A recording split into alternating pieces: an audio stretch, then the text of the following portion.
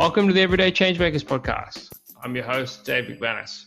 On the podcast, I interview everyday changemakers to learn more about their story, how they began, and what challenges that they had along the way.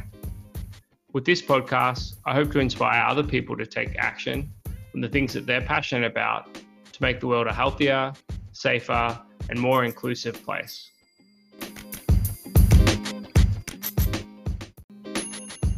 In this episode of Everyday Changemakers, I have the pleasure of interviewing Mary Kelly. Mary is from Adelaide in South Australia and really is working hard on a social impact venture that aims to reduce reusable coffee cups. And as someone who drinks a lot of coffee, I am extremely happy about this solution. So I hope you enjoy the episode. Welcome, Mary, to the Everyday Changemakers podcast. Could you kick us off and tell us a little bit about yourself? Yeah, thanks for having me, Dave. It's great to be here and sharing stories. So I'm Mary. I'm from Adelaide.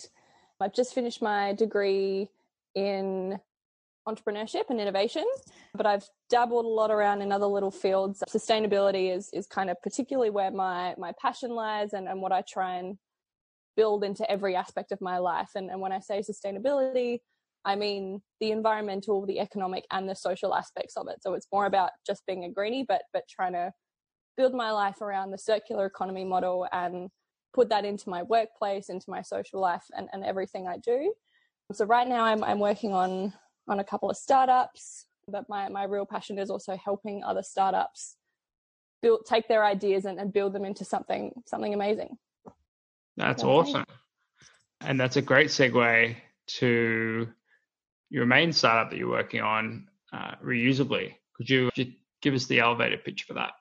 Yeah, easy. So Reusably, we're an Adelaide-based startup that we have an aim to eliminate single-use plastics and disposables from our ecosystems and our landfill. So starting with reusable coffee cups, we've created an exchange system that allows people to purchase their reusable cup on their phone, simply go into a cafe, purchase their coffee.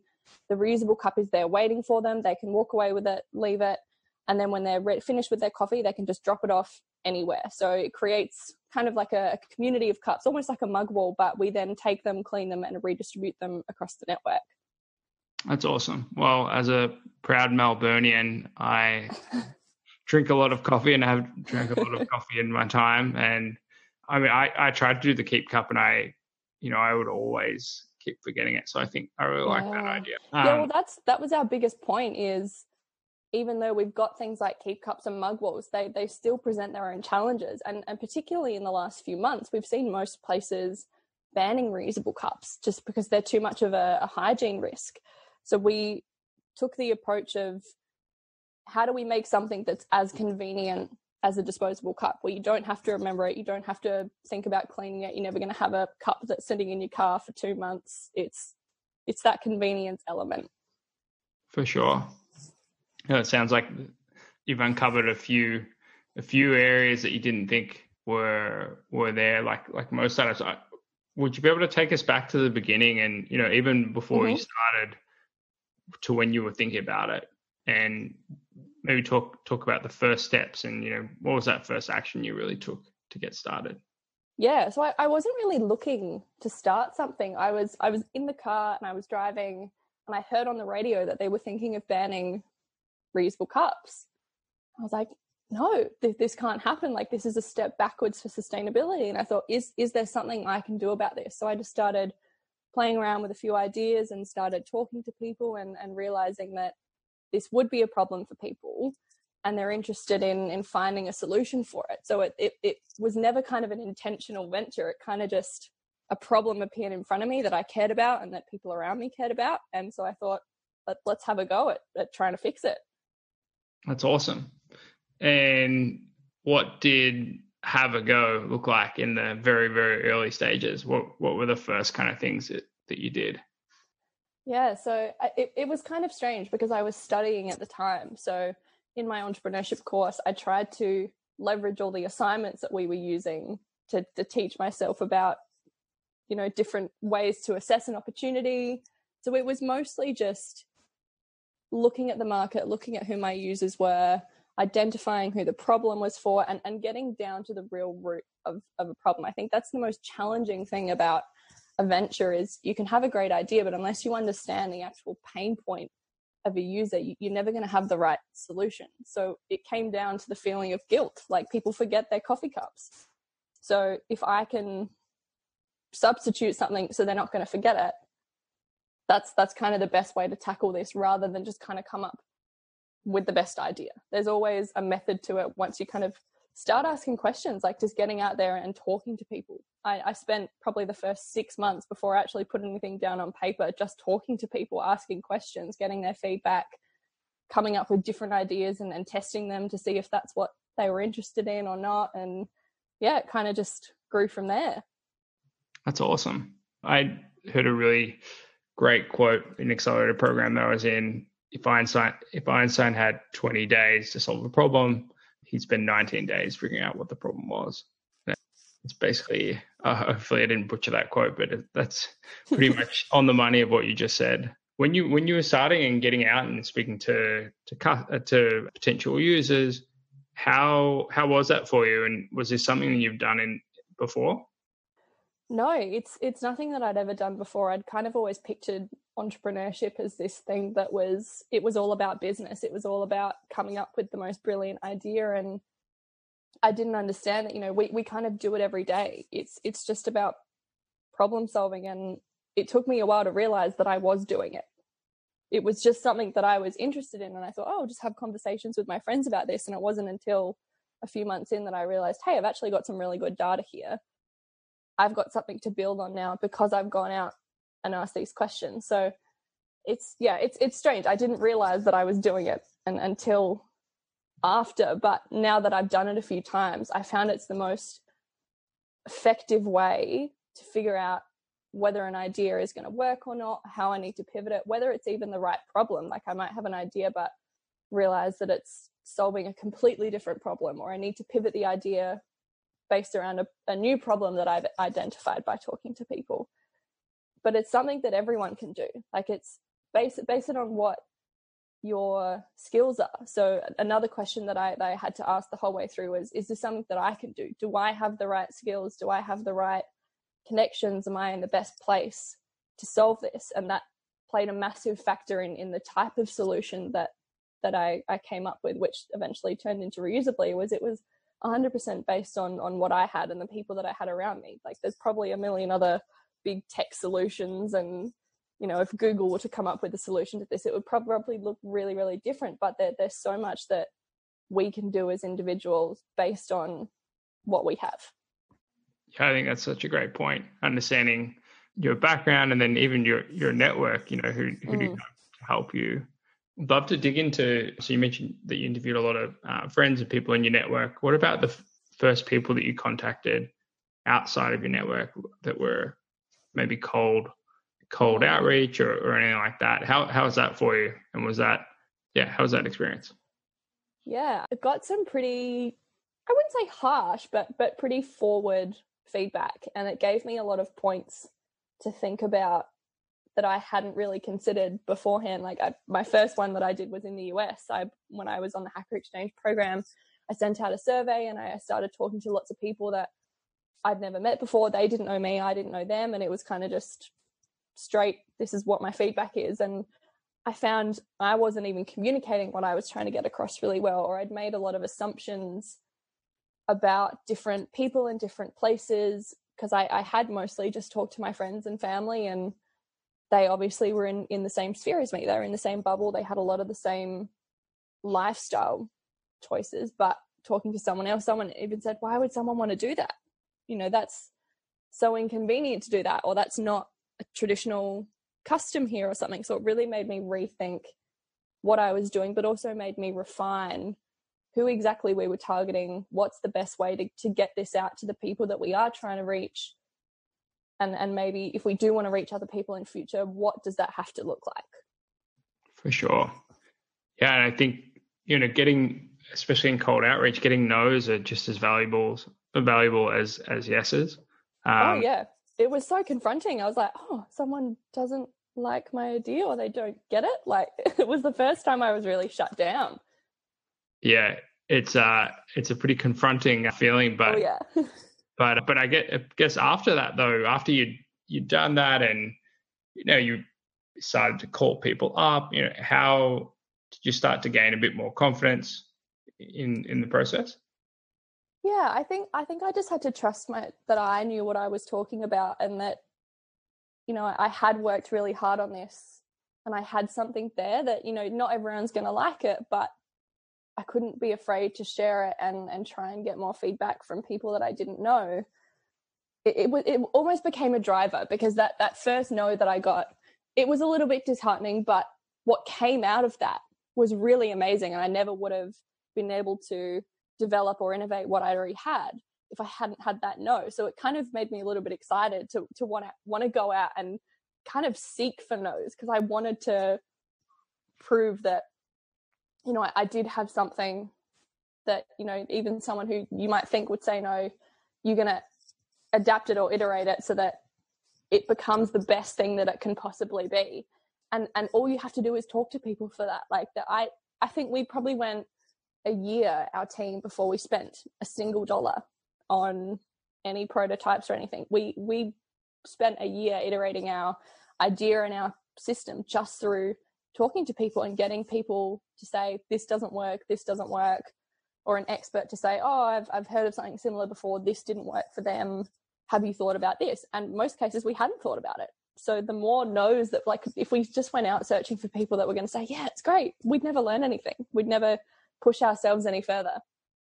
That's awesome.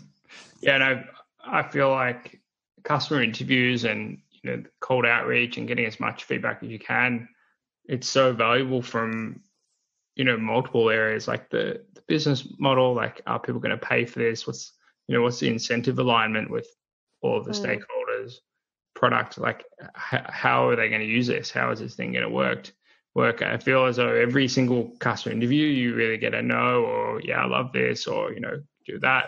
It's just kind of an individual piece of the jigsaw puzzle, and starting to bring more light into the problem. But yeah, I think it's so interesting because you mentioned before about learning something new. It often, I mean, especially in startups, you're continually kind of iterating on your product.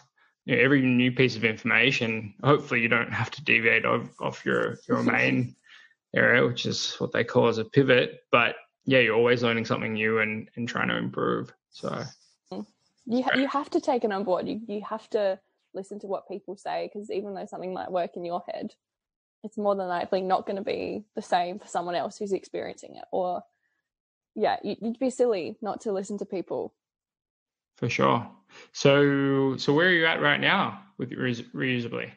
Yeah, so we had a little break when everything kind of went into lockdown, because there were no cafes open. So we kind of had to put the brakes on, but we've resumed where we're coding at the moment. We're finally at a point where we think we're ready to actually start building it. So we should be ready for a few trial launches by the end of the year. So we're looking at some kind of closed precincts, like universities or hospitals, where we can put some cups in the loop and get customers trying them out. We won a bit of prize money last year that's kind of helping us get it off the ground. We're in an incubator at the moment. So that it's definitely moving, and it's exciting because it's starting to feel real now. It's for so long it's kind of just been us in a room smashing ideas out on a whiteboard, but now we've actually got something tangible that we can show for all this hard work we've put in. So trial launches by the end of the year, and hopefully we're out in the world by early next year is the plan. But that's awesome. You probably know plans don't always go to plan in the startup world. Absolutely. That's awesome. And I mean, looking back when you were starting out and you had this idea, or you were basically, the idea was thrown in front of you, it must be pretty rewarding. And after going from nothing to, you're starting, the fruits of your labor are starting to pay off. Yeah, it is. And I think there's a lot of feeling in I don't like using the word entrepreneur. I hate calling myself an entrepreneur because I think it kind of stigmatizes the whole you've got to be this kind of certain personality and have all these certain achievements to call yourself that. But it's hard to know at what point, do I feel like I've actually achieved something. And it's hard to know when you're working with startups because you don't often have tangible things or, KPIs that you've got to show the world. And so to now finally have something physical that I can point at and say, we've actually achieved this. It is so rewarding. But also just looking at how far we've come as a team and how much we've learned and the people that we've met, it's become so much bigger, and I've learned so much more even outside of the scope of Reusably than I ever could have imagined. So that's probably the most rewarding thing, is the personal growth that it's given me. That's awesome. Yeah, and we actually, another one of our, I say we, but it's only actually me. Another one of our guests that we had on the podcast mentioned that, she started something, first effort, didn't succeed, but gained a lot of social capital, learned a lot of new skills. Second time, did a bit better, didn't succeed. And then third time, she's crushing it and is really, and so I think that personal growth journey is really important. Whether you succeed or not, I think you're getting a lot out of it, which is great. Definitely. Yeah. That's awesome. So I guess with a bit of a plug to Reusably, how can people support you and get involved? Do you have a website or? We do have a website. So it's doitreusably.com, and we've got a mailing list that you can sign up to where we can let you know when we've got our trials going, when it might be happening in your area, keep you updated on how our team's progressing. We've also got a Facebook page, a LinkedIn, all those sorts of things, but the website's probably the best spot, and you can learn a little bit about our team as well and where we came from, why we're doing what we do. I think that's the most important thing that we want to get out to people. We have such big visions for Reusably outside of reusable cups, and it's less to do with us as a business and more about changing society and changing the way that we look at material and items and value commodities, I suppose, and shift towards a more reusable society. So the more that we can get our message across, that's more what we care about, I suppose. Less than selling cups is if we can change someone's perspective or make them question something, even just asking the question, is there something else that I can do that's going to be a little bit more sustainable? That's what we want to do. That's really what we want to do. And any kind of partners that you're looking for? You mentioned the university, but are there any corporate partners or cafes or? Yeah, we're trying to reach out to as many individual cafes as we can, but we'd also like to bring on kind of big groups. So anywhere that runs a shopping centre or even a strip that's got lots of cafes, like one particular street, anywhere that's got a good network, because those closed precincts work really, really well. Because the idea is if you buy a coffee on one side of the city, you can drop the cup off on the other side when you've walked down the mall or something. So yeah, any kind of closed circular systems is really what we're looking for our trials, at least. Yeah. Great. Well, maybe even a big tech company. I know Atlassian's just launched a big tech center in Sydney. So if they have any cafes in there, I think if anyone in the network can reach out to them, that would be great. Yeah, that would be so fantastic, because we'd love to bring it into business precincts as well, so that, it's all kind of this one little ecosystem within a building. They don't have to leave. It all just supports each other. I guess throughout your journey, what are some of the biggest challenges for you? Oh, man. I think the biggest challenge for me, at least, was motivation, because you don't have anyone telling you this is what you have to do. This is what you have to reach by this date. There's no roadmap. There's no instructions. There's no one in your ear telling you how it's supposed to be. And it's often hard to push yourself to get something done when you don't even know what has to be done.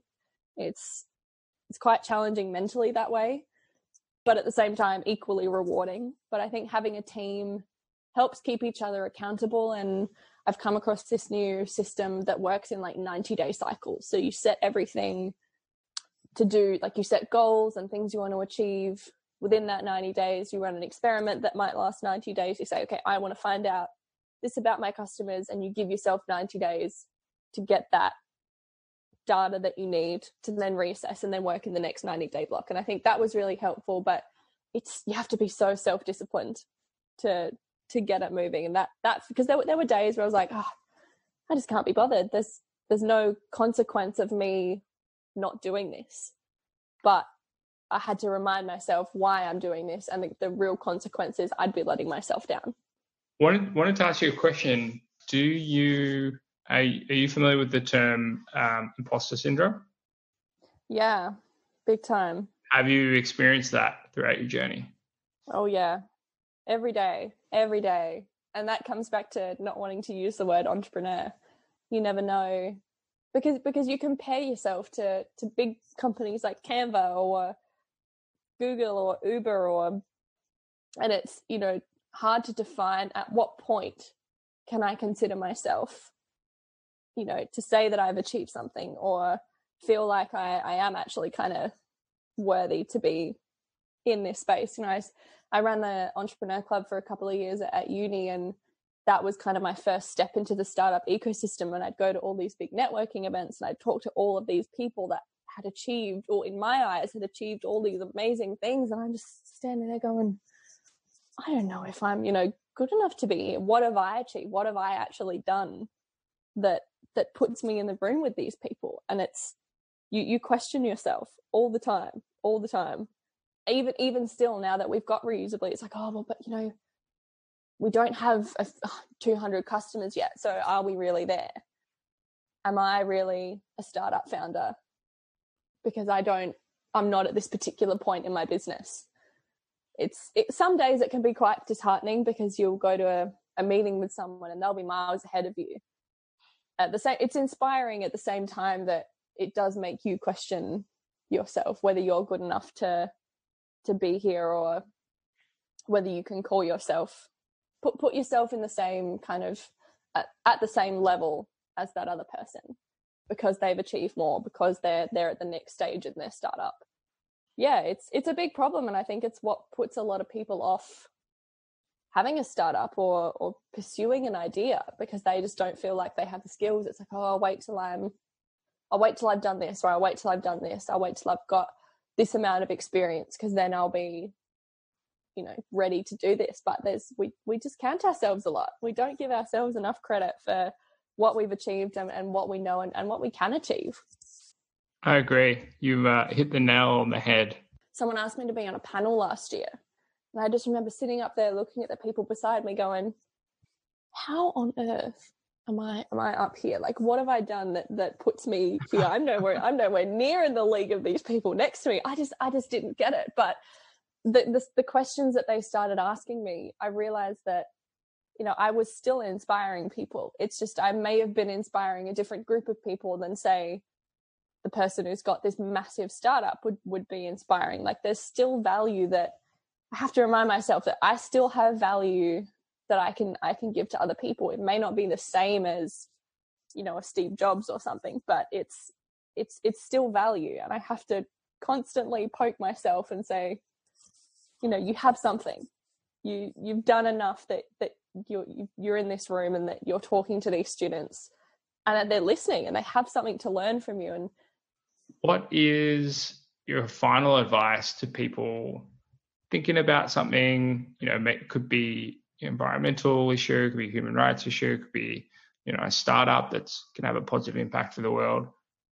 What's your advice to them about taking that first step? Yeah, I think the first thing to consider is just think about who you are, what you have, and who you know, and go from there. Like, there's always some way that you can contribute to solving a problem. Don't think that you have to have the biggest and best idea. Just work with what you've got, and there is always something that you can do, and just do it. What have you got to lose?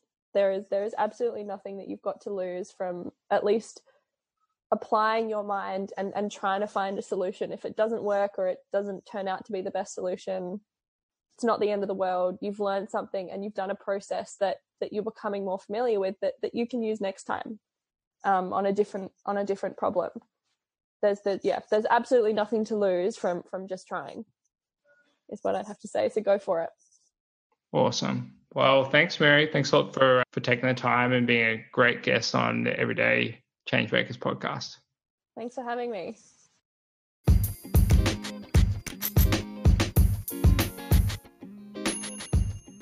All right, that's another episode of Everyday Changemakers. Thank you so much for tuning in. And if you could hit subscribe on the podcast player of your choice, that would be amazing. And head on over to dgmgrowth.com/EC podcast to find all of the show notes, and you can ask a question to our guests on the show today. Thanks, and look forward to seeing you on the next episode.